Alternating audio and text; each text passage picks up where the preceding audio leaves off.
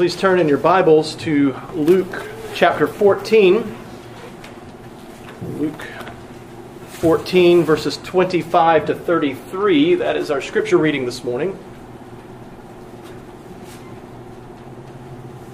I'm sorry. I hope I said Luke 14. If I didn't, I meant Luke 14, 25 to 33. That's our scripture reading this morning, and our sermon passage is 1 Samuel chapter 20, verses 24 to 42. 1 Samuel 20, verses 24 to 42. So again, scripture reading Luke 14, verses 25 to 33. And sermon passage 1 Samuel 20, 24 to 42. Brothers and sisters, this is the Word of God. Please give your full attention to it now as it is being read. Now great crowds accompanied him, and he turned and said to them, "If anyone comes to me and does not hate his own father and mother and wife and children and brothers and sisters, yes, and even his own life, he cannot be my disciple. Whoever does not bear his own cross and come after me cannot be my disciple. For which of you, desiring to build a tower, does not first sit down and count the cost, whether he has enough to complete it? Otherwise, when he has laid a foundation and is not able to finish, all who see it begin to mock him, saying, 'This man began to build and was not able to finish.' Or what king going out to encounter another king in war will not sit down first and deliberate whether he is able with 10,000 to meet him who comes against him with 20,000? And if not, while the other is a great way off, he sends a delegation and asks for terms of peace. So therefore, any one of you who does not renounce all that he has cannot be my disciple." Now turning to our sermon passage, 1 Samuel 20, verses 24 to 42. So David hid himself in the field, and when the new moon came, the king sat down to eat food. The king sat on his seat, as at other times, on the seat by the wall. Jonathan sat opposite, and Abner sat by Saul's side, but David's place was empty.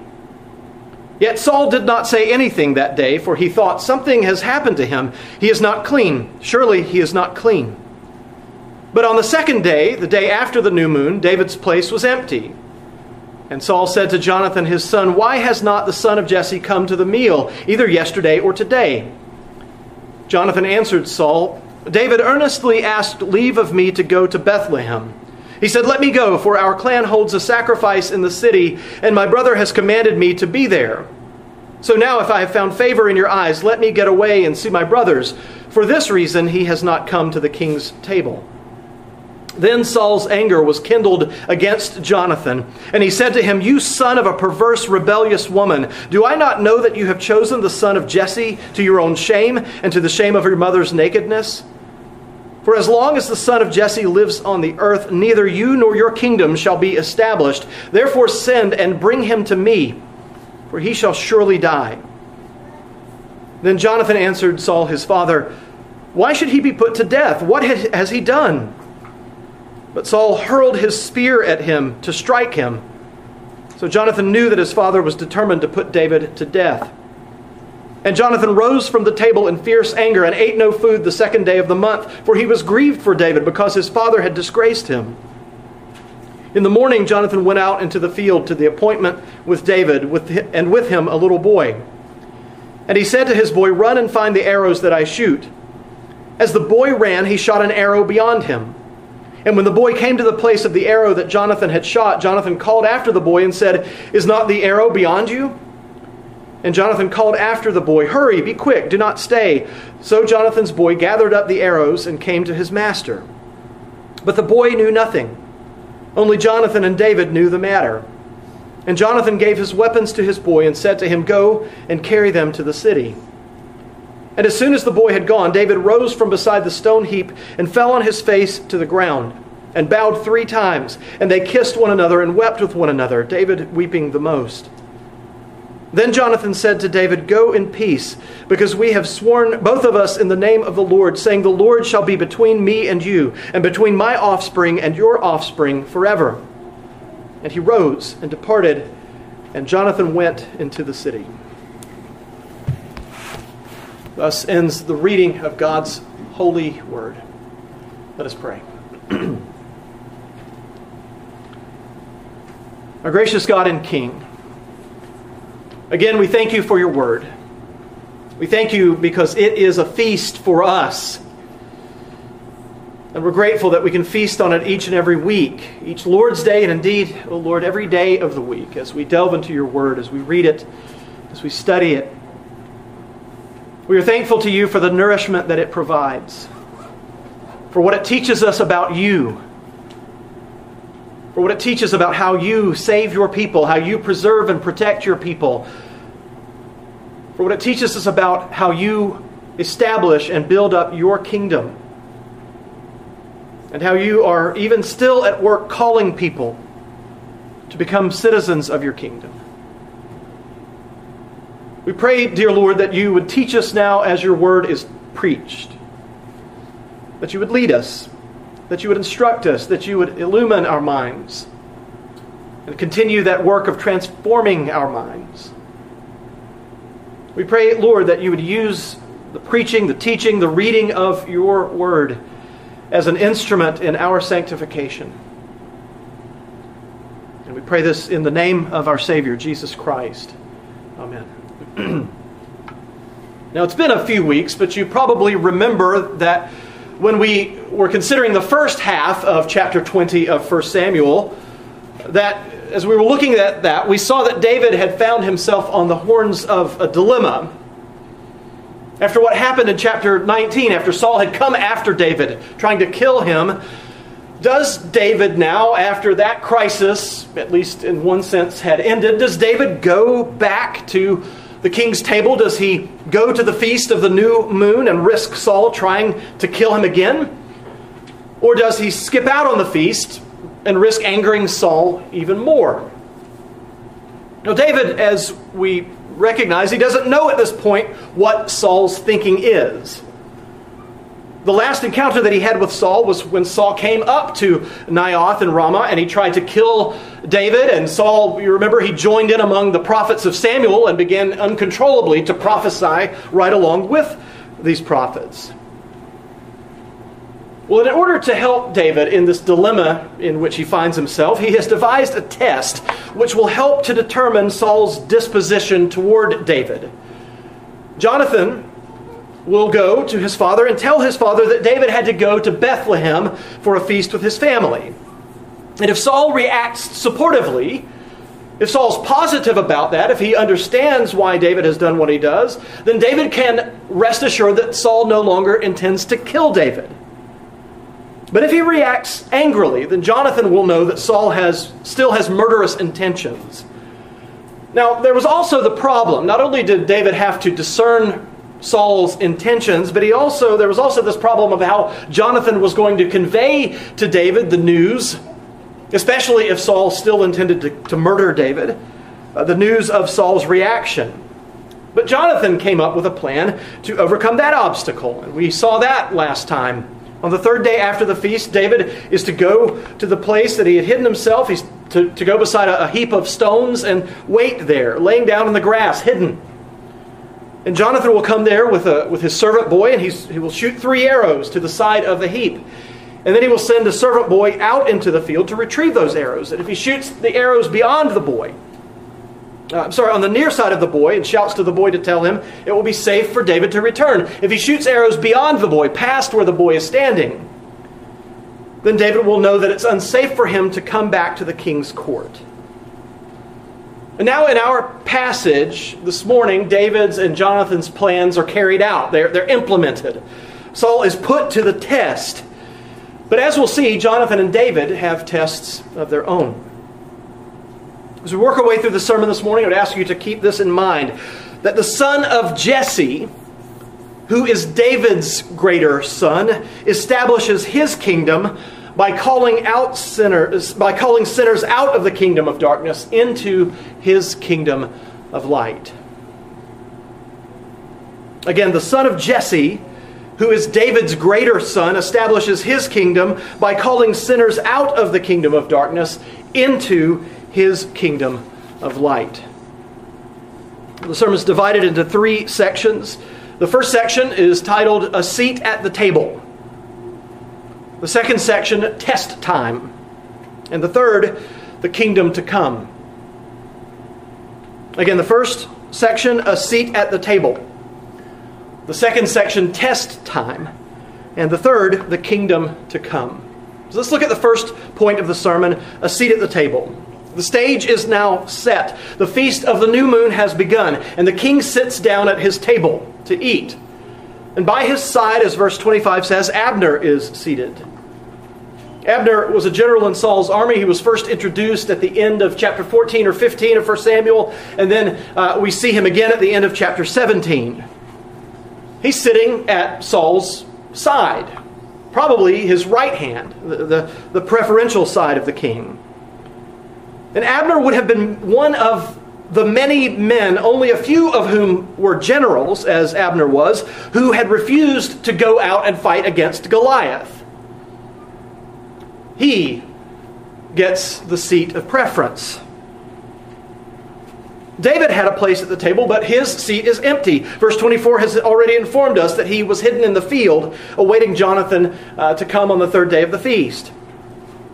And verse 25 in the ESV says that Jonathan sat opposite his father. But if you have another English translation, it might say something different, something to the effect that Jonathan arose and Abner sat by Saul's side, implying perhaps that Jonathan gave up his seat for Abner.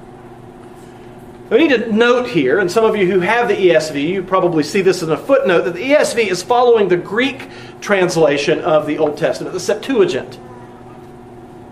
The Septuagint indicates that David was seated, and later, Jonathan was seated, and later we'll see that Jonathan arises after Saul says such terrible things later on in the chapter.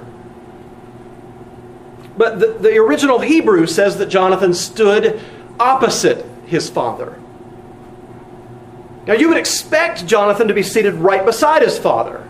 Saul was a suspicious man. His back was literally against the wall, preventing anyone from sneaking up from behind. Some of you may choose to seat yourselves that way in a restaurant, right? You don't have your back to the door. You've got your back against a wall so you can see what's going on. Some of you may do that. Others of you may not be so concerned with that. But that's the way that Saul was. He's a suspicious man, and he's got his right-hand man beside him. In this case, it's Abner. David's place at the table was empty, and empty it would remain. What happens in just a few verses ensures that David will never return again to Saul's table. Incidentally, Saul's grandson, Jonathan's son, Mephibosheth, is given a place at David's table. The only 2 places in the books of 1 and 2 Samuel where the word table is used at all are in this chapter, in chapter 20, several times in chapter 20, and in 2 Samuel chapter 9, where Mephibosheth is told by David that he will have a place at his table forever. Now, as one commentator writes, for David, there will no longer be any place at Saul's table. He must flee. Saul's grandson, Mephibosheth, however, will have a place at the table of King David, a permanent place, moreover. Now, David's absence from Saul's table was conspicuous, but Saul chose not to say anything about it on the first day of the feast. But he did wonder about it, and we're given insight into his private thoughts about it. Verse 26 says that Saul thought, something has happened to him. He is not clean. Surely he is not clean. This was an affront to the king. David's place at the king's table was empty, with no explanation given for his absence, except that an explanation ought to have been unnecessary.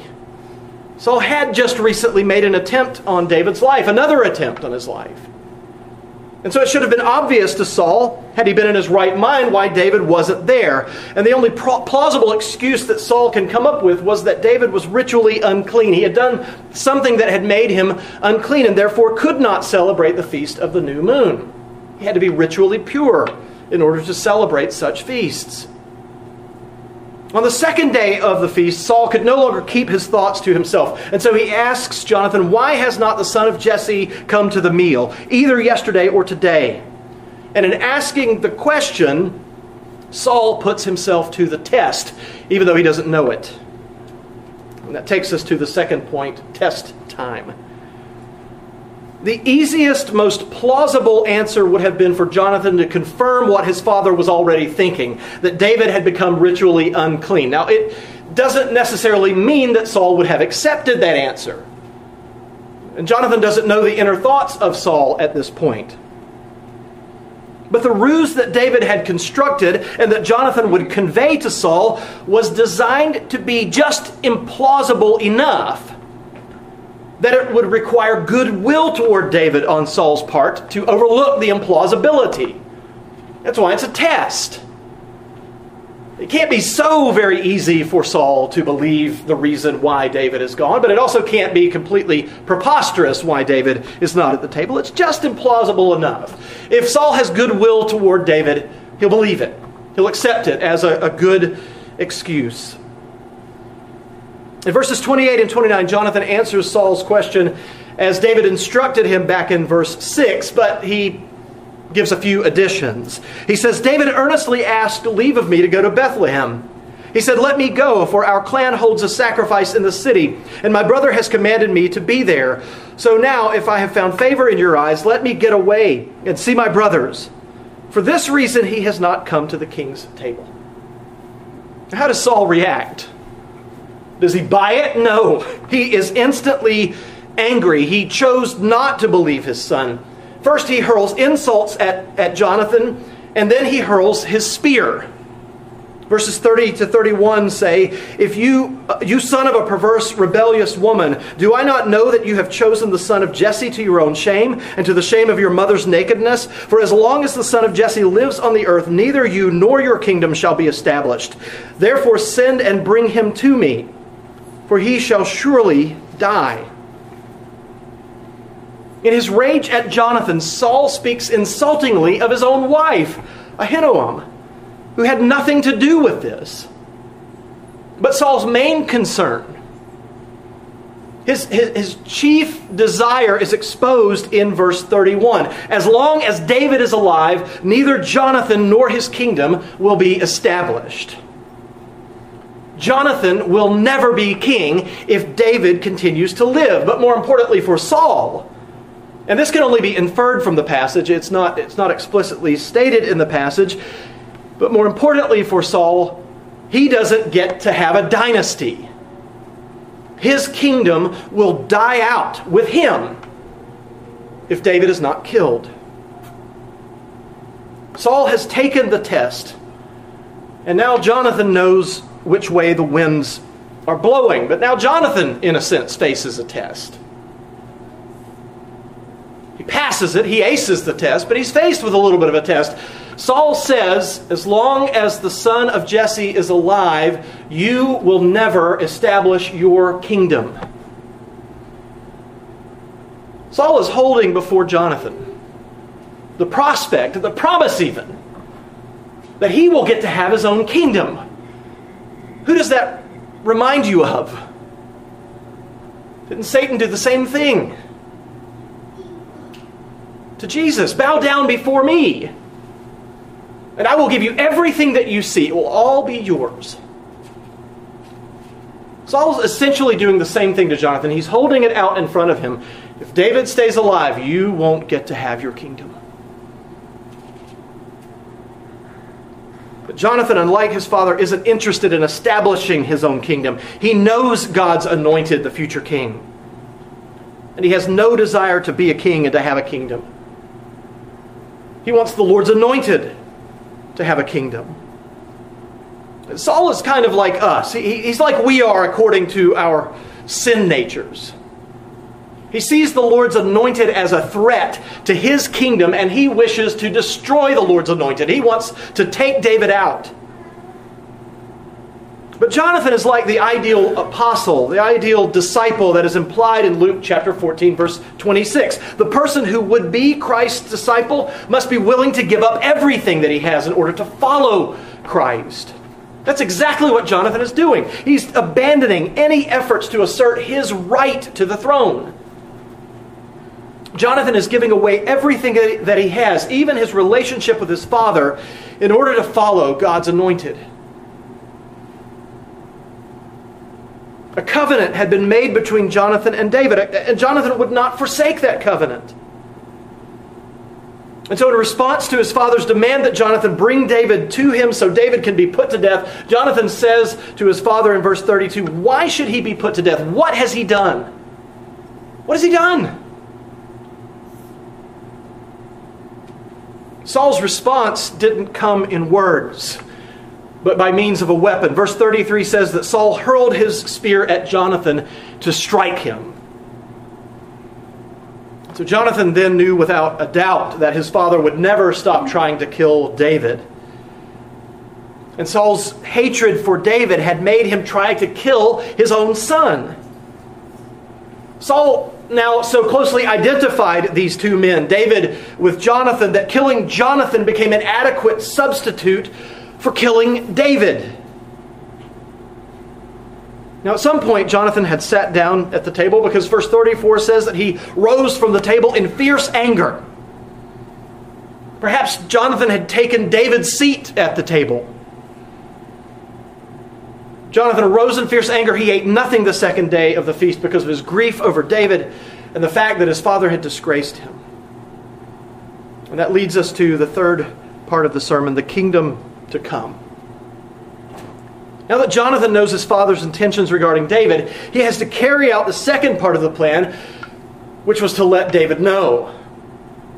Verse 35 says that the next morning, which would have been the third day of the feast, Jonathan went out to the field for his appointment with David. He brought along a servant boy as planned, and he told him to run out and to find the arrows that Jonathan was about to shoot. Jonathan shot one arrow at least beyond the boy, which signaled to David that Saul still intended to kill him. He yelled to the boy that one of the arrows had gone well past him. That would have been enough to let David know. And then the boy, when he had gathered up all of the arrows, and he took Jonathan's bow and his weapons, Jonathan sent him back to the city. And then once the boy was gone, the coast was clear. There was no chance of David being seen and this meeting being observed. David came out of hiding. And verse 41 says that David rose from beside the pile of stones and he fell on his face to the ground and he bowed 3 times. And they kissed one another and they wept with one another, David weeping most. We don't need to infer anything more than what the text says. These men were best friends. They'd fought together. They'd fought for each other. They'd made a covenant with each other that each was unwilling to break. Jonathan had given up any attempts at establishing his own kingdom to have a place for himself and his family in the kingdom that was to come. And so he tells David in verse 42, go in peace because we have sworn, both of us, in the name of the Lord, in the name of Yahweh, saying, the Lord shall be between me and you, and my offspring and your offspring, forever. Now this isn't the last time that Jonathan and David will see each other. But they don't know that at this point. They don't know if they will ever see each other again alive. They hope so, but they don't know.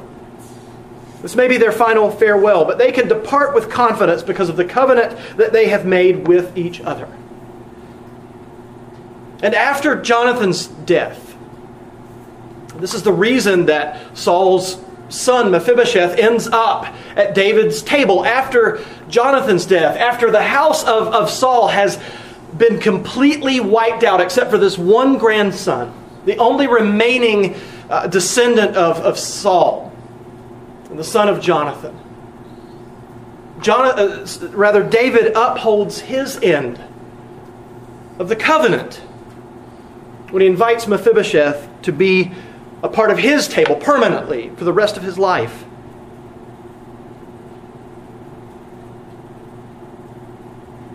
Jonathan and David know that each has the other's back. And they trust that the covenant won't end with them. It will continue down between their offspring for generations. But it's almost as if Jonathan understands that there is a greater kingdom to which David's future kingdom merely points. And as it turns out, Saul's line, Jonathan's line, will die when Mephibosheth dies. Jonathan says that Yahweh shall be between him and David and between his offspring and David's offspring forever. It has echoes of the covenant that the Lord will establish with David. You see, Jonathan has been around long enough to know that earthly kingdoms, kingdoms built by human hands, they don't last forever. He's the son of a kingdom of a king whose kingdom is destined to be dismantled, and he knows it. He's the one who theoretically could stop it, humanly speaking. But Jonathan has hitched his cart to David's kingdom, which has not yet come. But he trusts that David's kingdom will come because he trusts not so much in David, he trusts in Yahweh, whose name he invokes. Jonathan knows that David is Yahweh's anointed. And so Jonathan is proving that he may be Saul's son, but he is a citizen of a kingdom that is yet to come. Jonathan will die before David's kingdom is established. Jonathan will be long dead before the kingdom to which David's earthly kingdom points is established. But Jonathan has no doubts that this kingdom will be established. And at a very basic level, Saul has understood this. That's why he tried to kill his own son. Saul hated the Lord's anointed. He will kill anyone who stands in the Lord's anointed's place or sits in his seat. Well, brothers and sisters, the kingdom of this world hates the Lord's anointed too. We need to admit that we here in this land, we haven't suffered too much yet.